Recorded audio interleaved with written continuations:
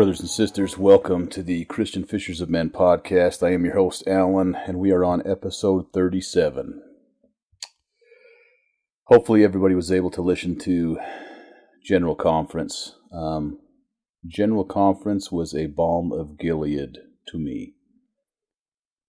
The week before was insane. That was a crazy week. You guys saw that I did a part 1 of Prepare for General Conference.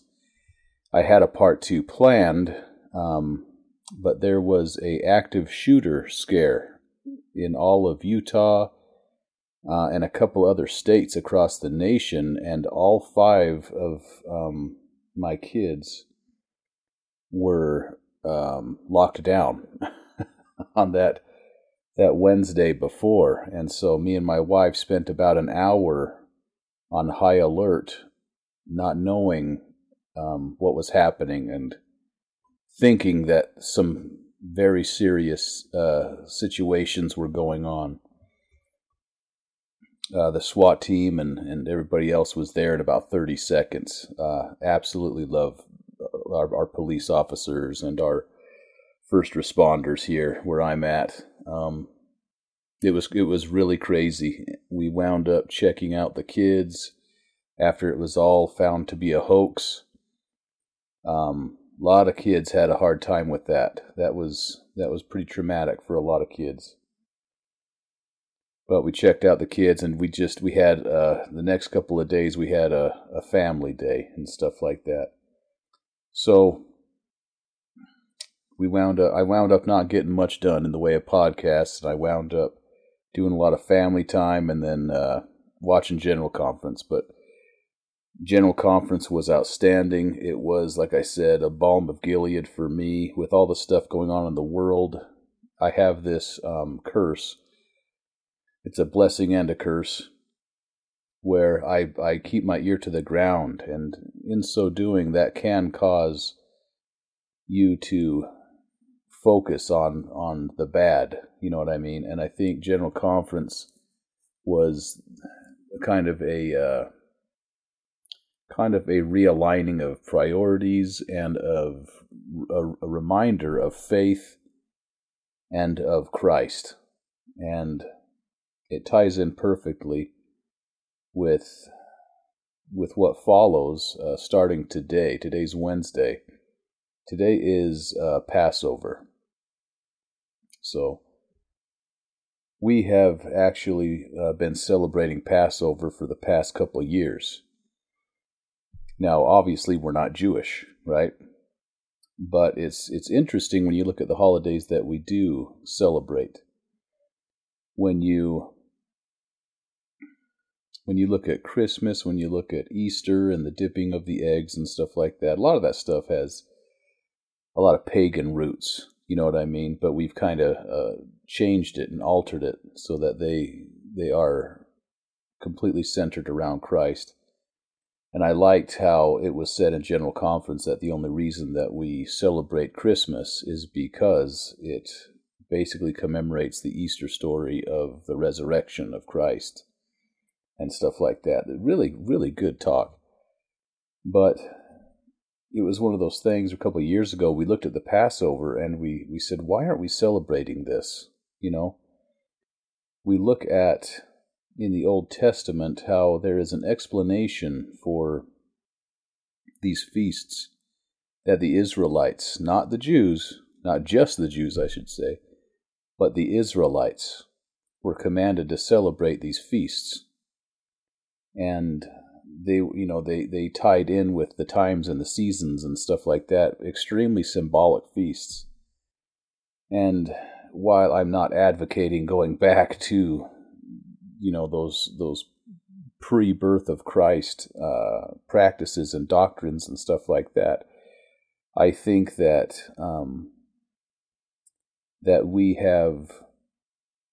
I think that there is an identity to be reclaimed there. We'll say it that way.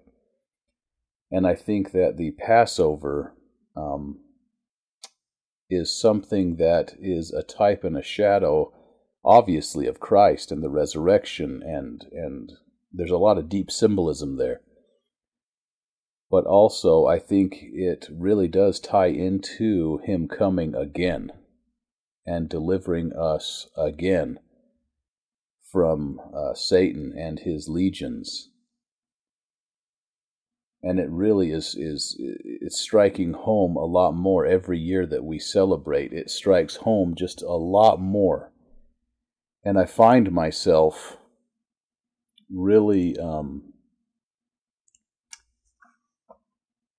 getting into the Passover feast, into the symbolism and into what it represents, and feeling a closeness with my Heavenly Father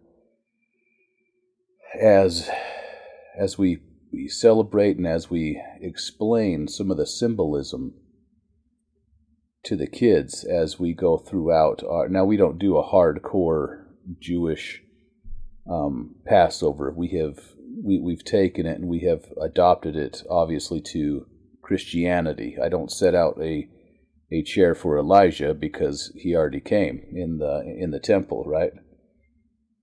So, I mean, there's obviously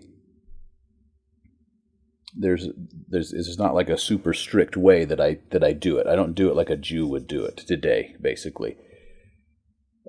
We really focus on the symbolism and on what everything represents, and obviously we tie it into Christ. And it's really, really cool. My kids will have wound up, some of my kids, they will have grown up not ever knowing that we never celebrated Passover before a certain time. And it's just really got me thinking. And I thought, I'm doing I will be doing another podcast that's going to be a post-conference after-action review. But this one, it being Passover, I wanted to go ahead and do this one today, and I'll do that other one next week, I think, or maybe I'll release it this weekend. We'll see. This is a time, brothers and sisters, for us to liken the Scriptures unto ourselves, as Nephi did, and to, as I said before, reclaim your heritage, your identity. Now, some of us, I had it explained to me by a patriarch that if in your patriarchal blessing, he basically said that if it says that you come through this, for example, we'll use the tribe of Ephraim. If you come through Joseph and the tribe of Ephraim, right, through his younger son Ephraim, then you literally have that Israelite DNA, and that is what is being activated. That is what is tying you, that you are literally a son of Joseph, right? You are literally a son of Ephraim. It's literally your DNA. And that the wording is different if you are being adopted into the one of the tribes, right? And obviously, it is our responsibility to look at those blessings that were promised to each one of those tribes, right? And then start to fulfill it, try to focus on that, and that is part of your mission in mortality.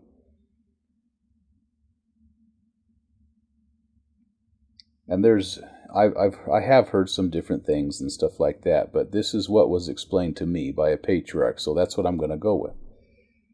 Is that if you were adopted into one of the tribes, then you would be named as a son of Abraham, basically. You would be named as being adopted into one of the tribes through Abraham, right? And again, I've heard different things on that, and it doesn't super matter, really, because whether through adoption or whether through literal blood connection to ancestry that is Israel, God doesn't really care about your DNA. He doesn't care where you came from, right? He cares that you are being gathered into Israel. And whether that's through adoption or DNA, it really doesn't matter, as I said. There are blessings to lay hold of, and there is a heritage to claim. And that really started to resonate with me as I have spiritually grown, and as I have grown in the gospel, and as I have tried to be a good man and tried to emulate the Savior, which is very hard. It's not an easy task. But as I have strived to understand what it means to be a son of God, right? If you go back to the Old Testament, you'll find that there is a distinction between the sons of God and the daughters of men, right? There's this idea that is presented throughout the Scriptures. And if you have entered through the waters of baptism, and if you have made covenants and stuff, you have claimed the title of son or daughter of God, right? You are more than just a natural fallen man. You have entered in through the straight and narrow gate, and you are on the path that will lead you back into presence with the Father. You are a son of God.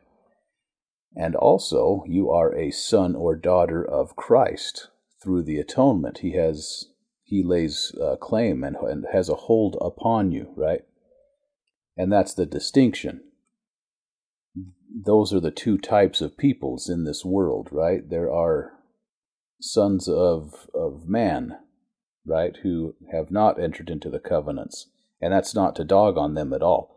That's why we have the missionary program.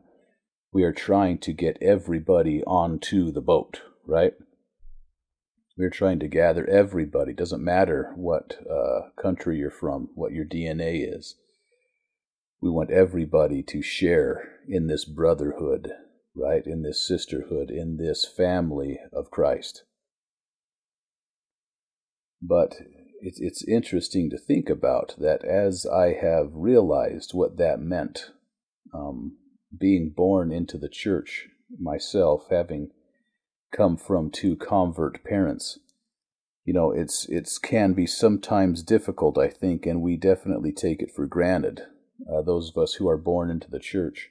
However, there should be a period of conversion for every single member of the church, for every single person who is exposed to this doctrine and who lays hold upon it at whether they're 8 years old or whether they're 16 or whether they're 60, or as my grandfather was, like 96 years old, right, when he joined the church.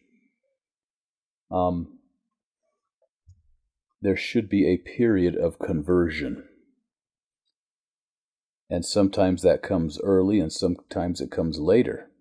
Right? There's a point in your life where you look at this doctrine, you look at this gospel of Jesus Christ, and you have to decide, is this real? Is this true? Is this something that I want to actually adhere to for the rest of my life, right?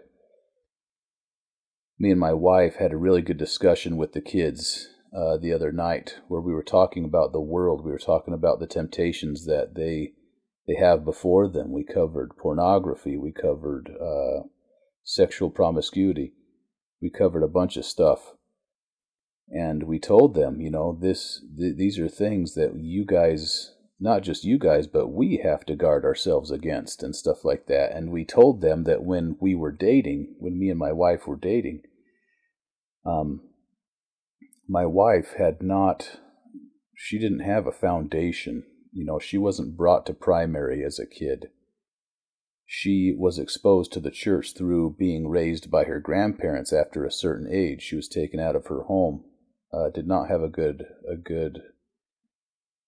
upbringing to a certain age. Very abusive and stuff like that. So much so that she was removed from her home and was brought to live with her grandparents, where she was exposed to the gospel, where she was exposed to the Church of Jesus Christ Latter-day Saints and stuff.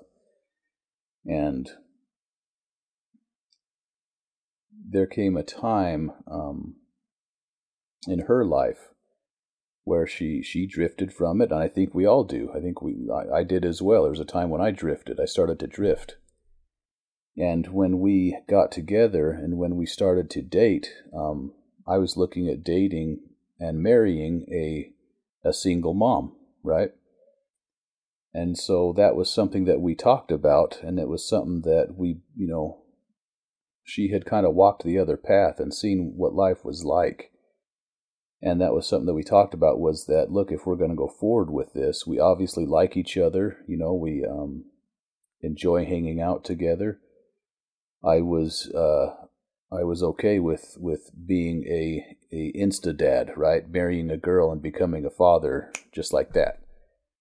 But that was one of the things that we talked about was, we both kind of showed up with the same conclusion that, look, we don't want to have a life, a home life, a marriage where we're swearing at each other, where the kids can see contention, where the kids can see abuse and stuff like that. Like we said, we want the gospel to be the forefront and the focus and the glue that holds us together. That we want to raise our children unto Christ. And as we made that agreement and kind of that covenant to each other, it has been really cool to see how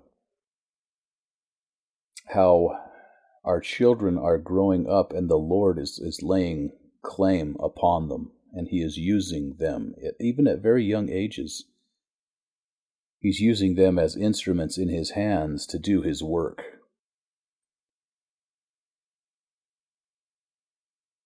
And this, going back to laying hold upon that claim, upon that heritage,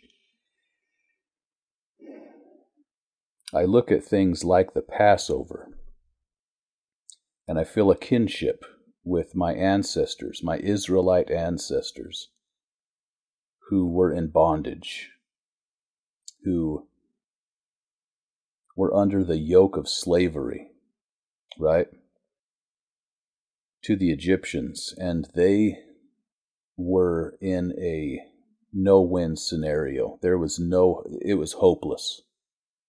It really was hopeless. You had the most dominant nation on the earth with a military that could back up anything that the Pharaoh would decree, who was completely and utterly over the people of God, the Israelites. These people had forgotten who they were. They had forgotten how to be Israelites. They had forgotten everything, right? It had been beaten and worked out of them. Now, I'm not saying that 100% of the nation, but what I'm saying here is that these people were not allowed time to worship God. They had probably really forgotten a lot about how to even worship Jehovah. So much so that when Moses goes on Mount Sinai to the burning bush, he has to ask, "Who shall I tell them sent me?" He doesn't even know the name of the God that he's talking to, the God of the Old Testament. Now, in our scriptures, it says, you'll see that it will capitalize Lord, Lord, right? Whenever you see that is out of respect, the translators would not translate the name of God, so they wouldn't say Jehovah, Yehoshua, right? They wouldn't say that. They would say Lord, all caps. But if you go back to that verse, right? The Lord, Jesus Christ, the premortal Jehovah, God of the Old Testament, he tells Moses, tell them that the Lord, capital Lord, has sent you. Okay? What he really said was, tell them that Jehovah has sent you. He reintroduces himself, right? He says, this is my name. I am laying claim upon this people. Right? It's actually beautiful. It is so much more beautiful if you know some of these little intricacies. So these Israelite people, our ancestors, they were in a horrible pickle. They were made to work with rigor, it says. And I can't help but, as I say, we liken the scriptures to ourselves. We are slaves right now to an Egypt. And it's becoming more and more prevalent every day. And the cloak is being taken off of Egypt more and more every day. And I see the bondage that we are in as a people, as a Christian people. I look at how we are losing people to false gods. They might as well be the Egyptian gods, right? We are in a position to where, like our ancestors, it will take an act of God to relieve us of the burdens of wickedness that we are in. We're in an ocean of wickedness, and the target, it's being more and more apparent that the target is being set upon us, Christians. Just recently they discovered that the FBI had put Catholics, hardcore Catholics were put on a list as potential domestic terrorists. Like I said, this is a time for us Christians to band together, to say, you know what?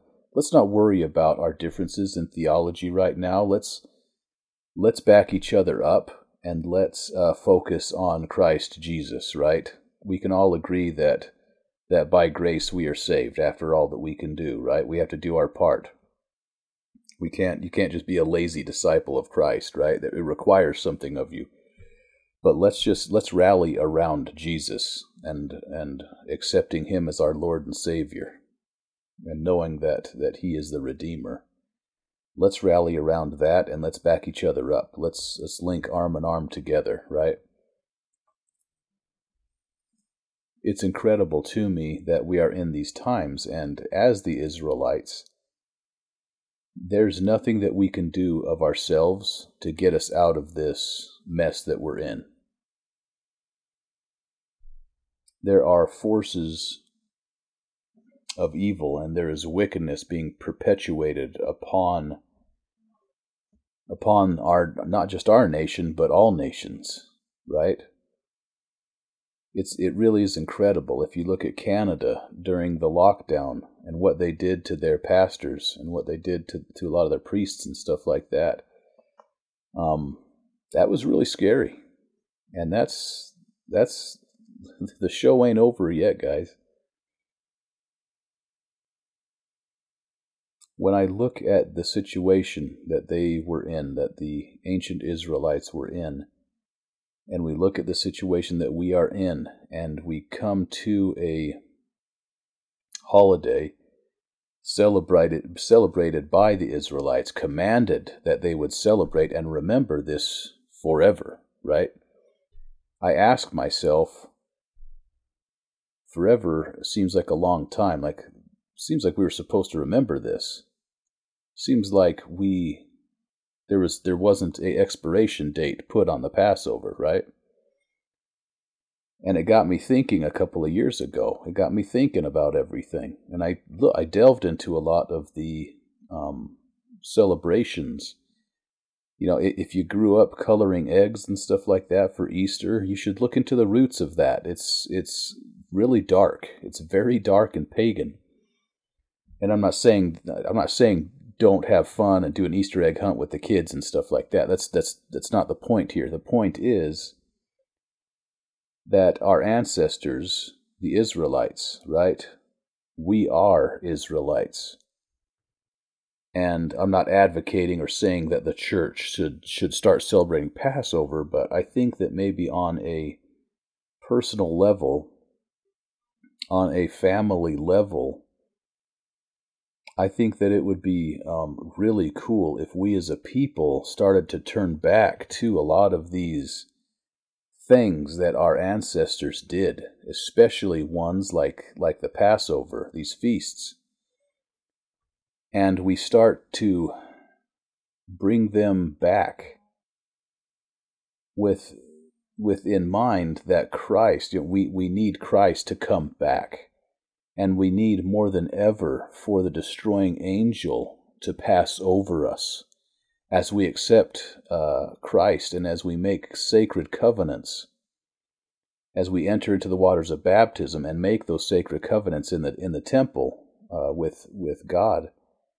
And as Christ lays claim upon us, there is something very powerful to me. And I get goosebumps even now. But there's something very powerful to me about celebrating these religious holidays with in mind, keeping it in our heart, in our mind, that we are at that point where we need Christ to come back, to redeem us, to save us from the horrible situation that we are in right now. There is something really special about that. And so I look at things like the Passover, and I'm striving to learn more, right?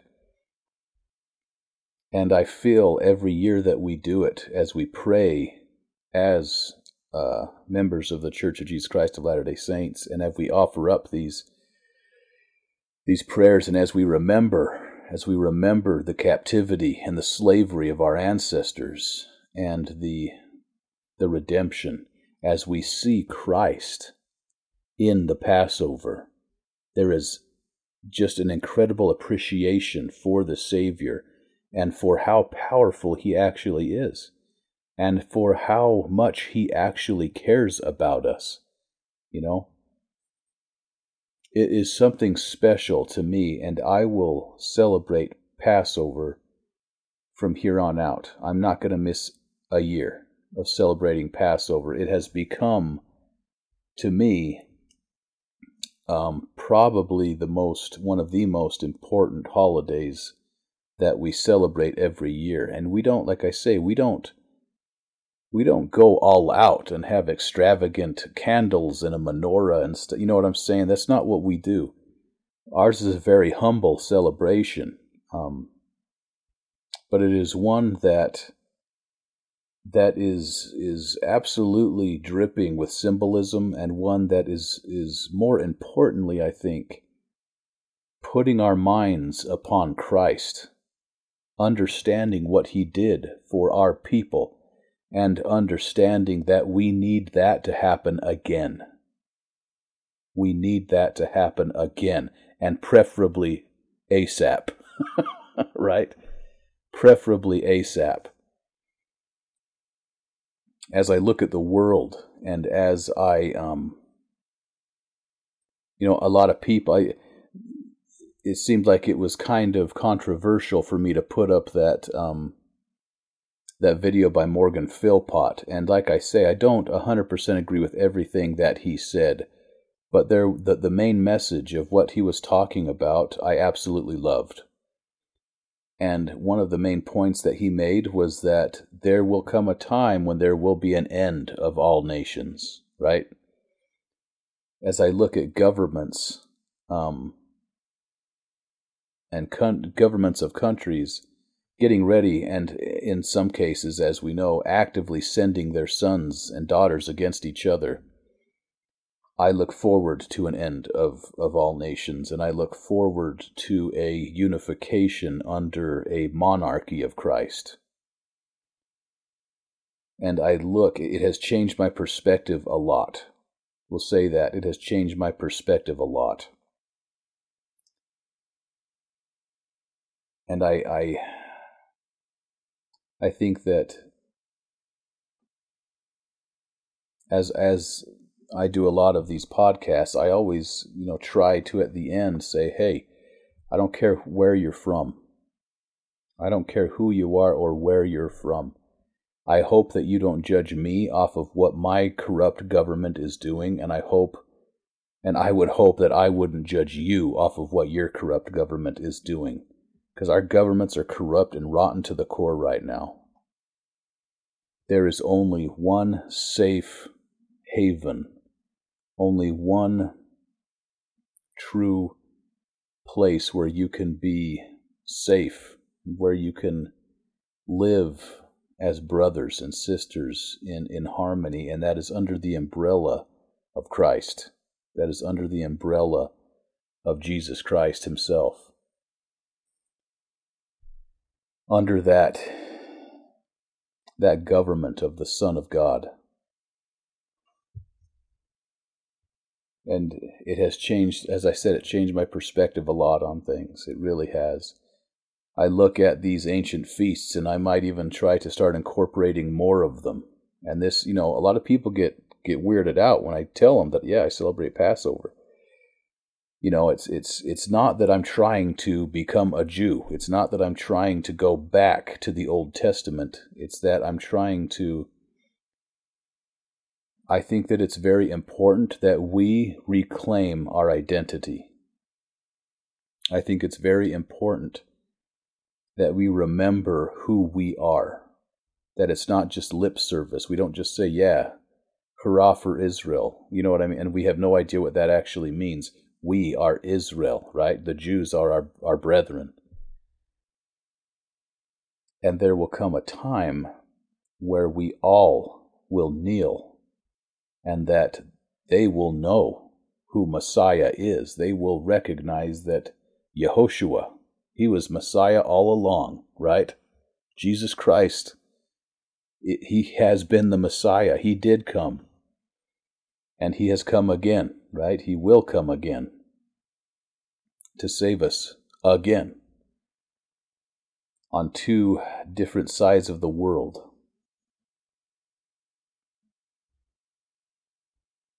This is a crazy time to be alive, brothers and sisters, but it is an exciting time to be alive. And I think about the Israelites while all the plagues were happening.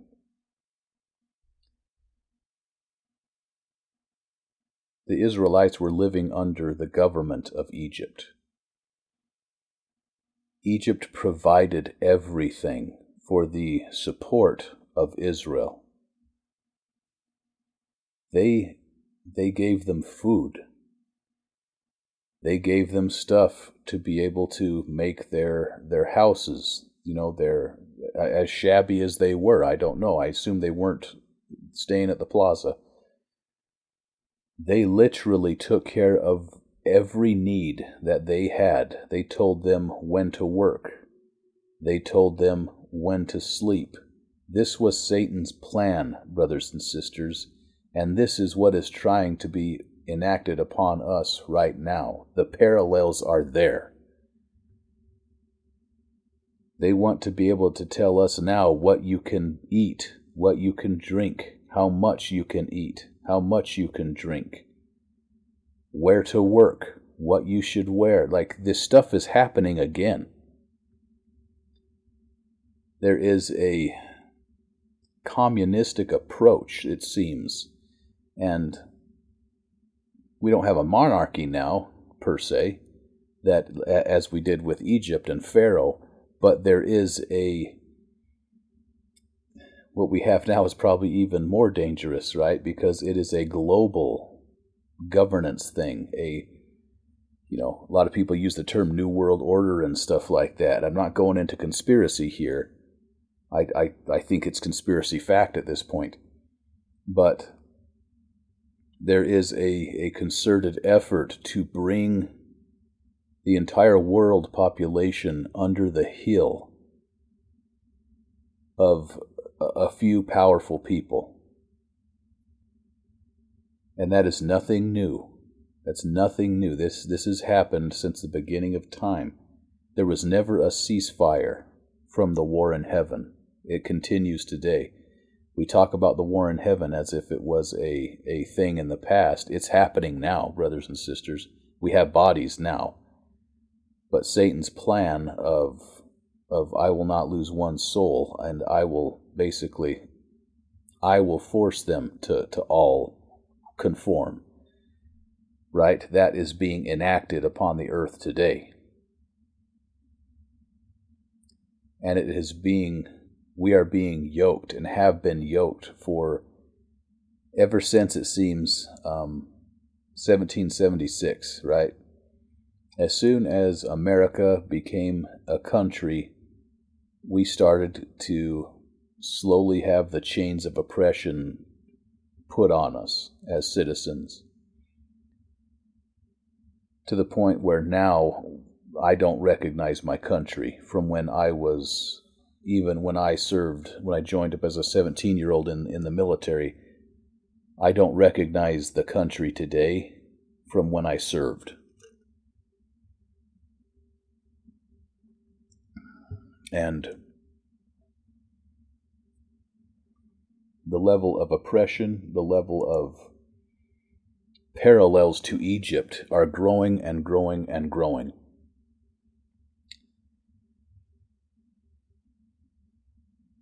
I could go on and on about that. I'm having to hold myself back a little bit here, but brothers and sisters, we are in a position to where the children of Israel started to cry out for help.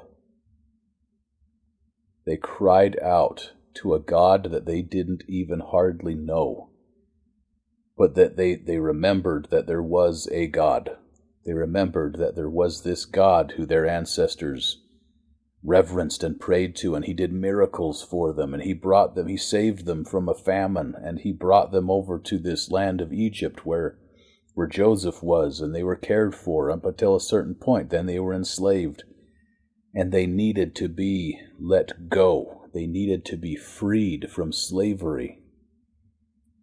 They had to remember who they were, and they started to pray. And God says that he at some point, he's talking to Moses, he says, I have heard the pleas of my children. I have heard them, right? They started to cry out to him.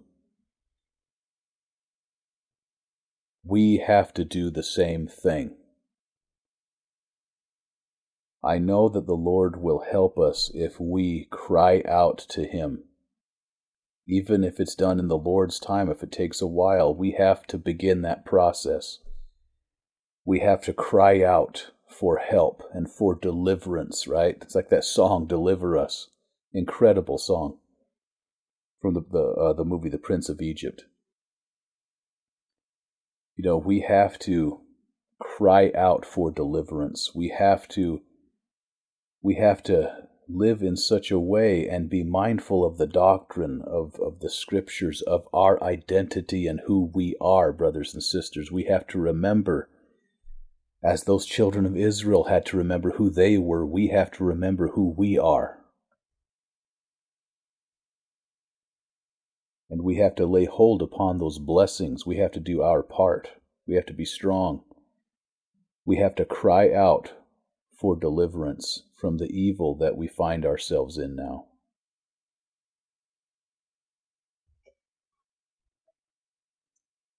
Brothers and sisters, I have written down here just a bunch of the Passover stuff, and I'd like to share it with you really quick before I close it up here.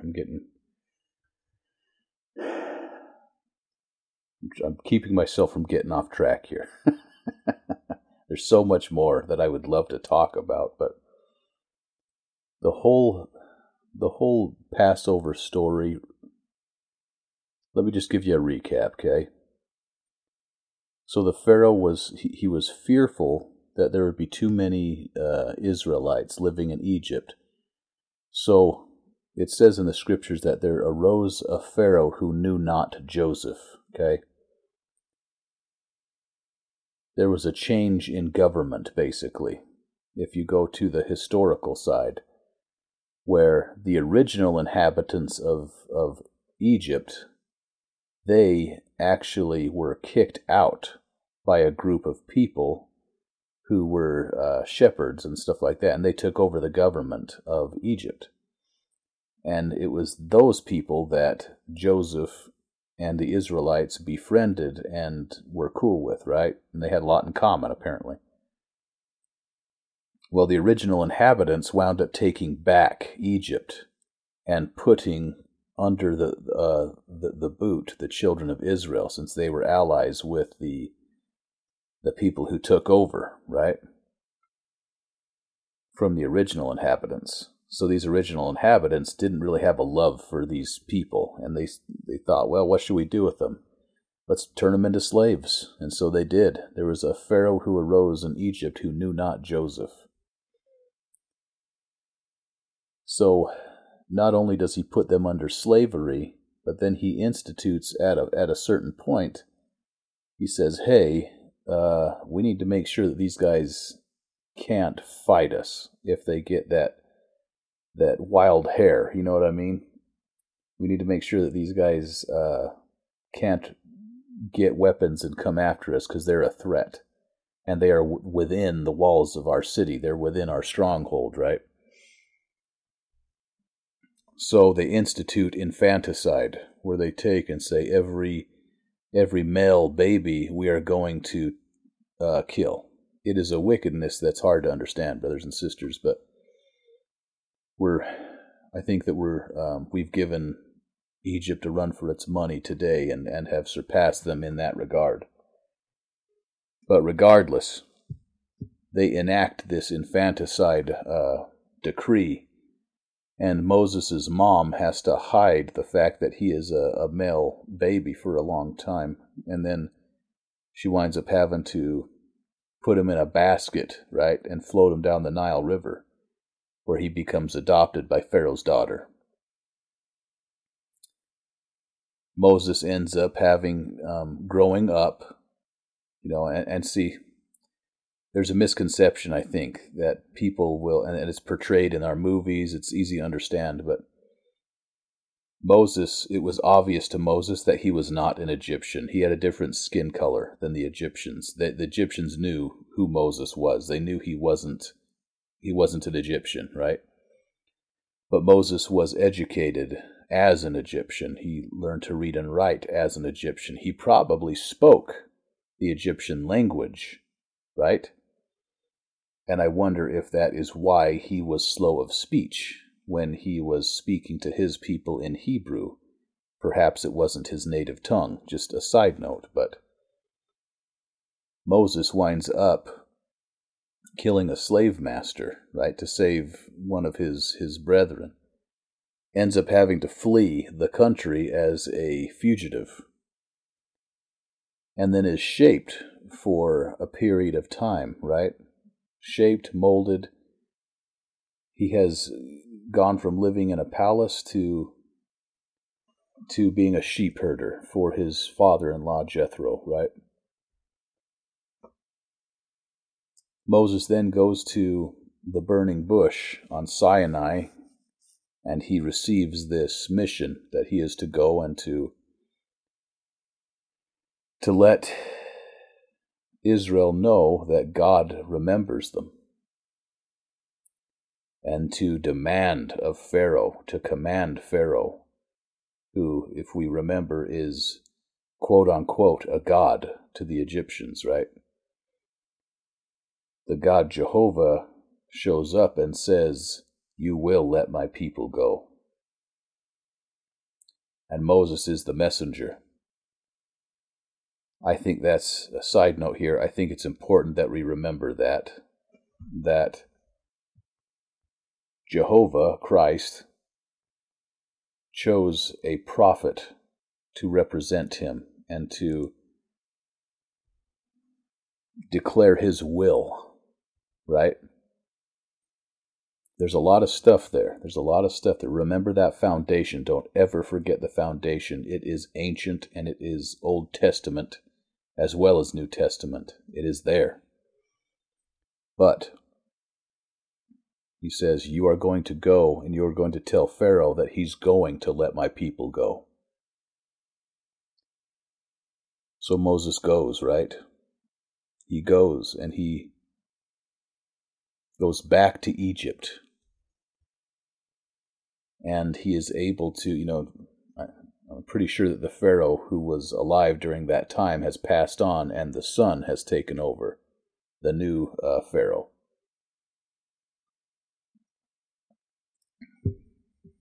So Moses is able to enter the country and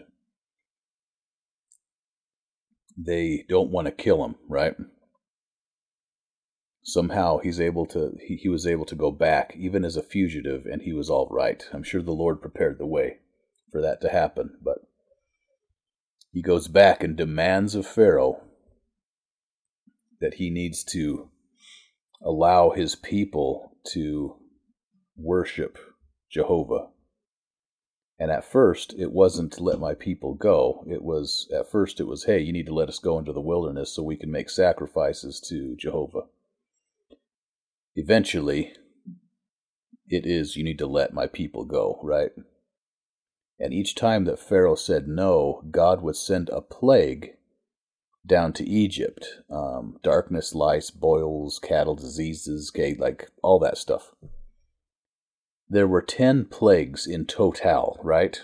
And these plagues, if you look, they basically are a mic drop against every one of the 10 major gods of Egypt. And it's basically a flex. He's flexing. God, Jehovah, is flexing on every one of those false gods and saying, no. You think you're the God of this? I am the God of this. Let me go ahead and prove that to you, right?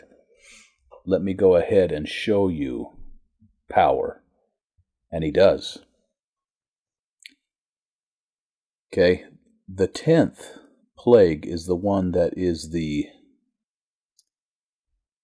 ultimate mic drop. Okay, it is the ultimate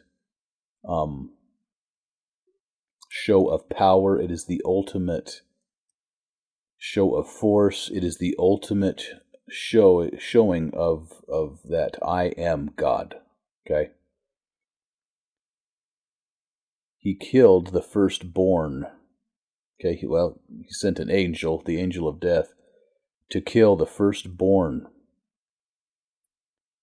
of all who dwelt in the land of Egypt, right? And in order to protect their firstborn, the Israelites marked their doors with lamb's blood so that the angel of death would pass over them. Okay, that's where we get the name Passover. Okay, it's like Pesach in Hebrew. The Hebrews were protected by the blood of the lamb. Okay, obviously symbolic of Christ.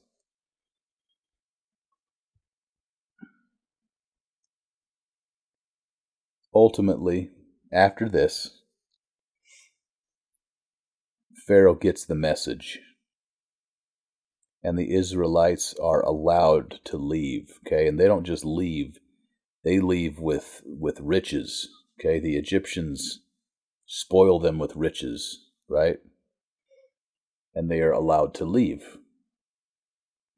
And as they are leaving, right, comes a certain point where Pharaoh's like, just kidding, let's go bring them back. We'll either wipe them out or we're going to bring them back. There's no, it was almost like the Pharaoh was the last of the quote-unquote gods that needed to be taught a lesson. And so he was like, hey, it's up to me now. And so he then goes and catches up to them, or almost catches up to them. Again, God intercedes on their behalf. And Moses parts the Red Sea. I should say God, Jehovah, parts the Red Sea through Moses, his prophet. They are allowed to go down into the depths of the Red Sea on dry ground and come out on the other end. There is incredible symbolism behind that, brothers and sisters. Incredible symbolism. And that ties into the Passover itself. It ties into Christ. They were in danger. They were about to be wiped out as a people. There was nothing that they could do. They had no weapons to defend themselves. It would have been a slaughter. They had to have faith, because Moses said, "Okay, we're going to go over to the sea." The sea parts. And Moses says, "Let's go. We're going to walk into this, in between these two walls of ocean. And we're going to get to the other side. And if you do this, we will be okay." Brothers and sisters, we need to look at this story more closely. We need to remember this story more closely and apply it to ourselves. This is one of those things that we should revisit once a year. We should put ourselves and liken ourselves and the scriptures to ourselves. We need to reclaim that identity, that Israelite heritage, and understand where we came from. We need to understand why our people believed as they did. We need to understand their failures. The whole reason that we exist is because they forgot Jehovah. They forgot God. And they adopted the ways of the world. They ceased to be sons and daughters of God. That is happening right now.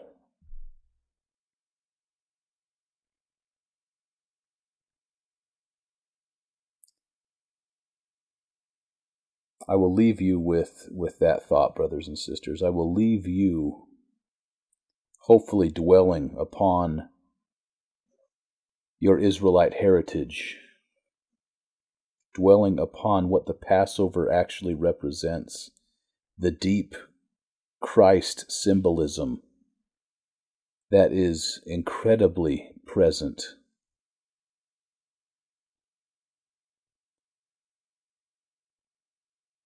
And I would ask you, brothers and sisters,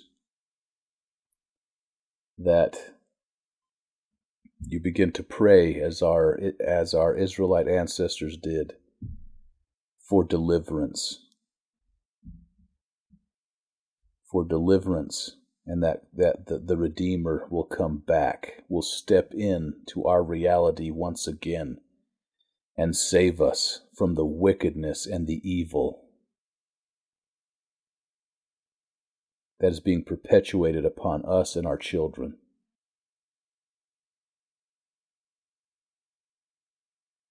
I love you guys. I love the gospel. I'm not a perfect man.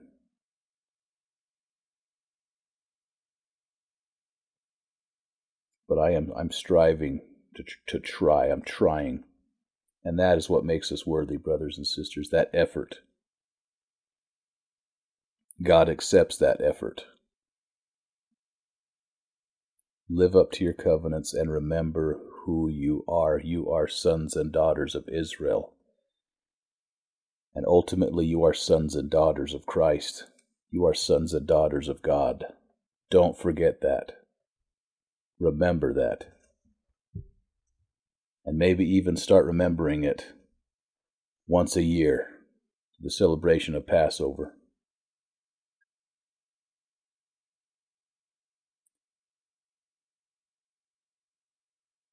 I'm going to bear my testimony to you guys. I know that Christ is the Redeemer. I know that He is the God of the Old Testament. He is and was Jehovah.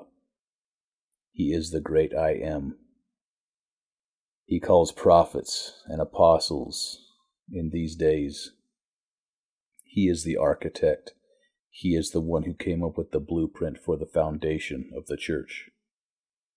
Trust in Christ. Trust in the foundation.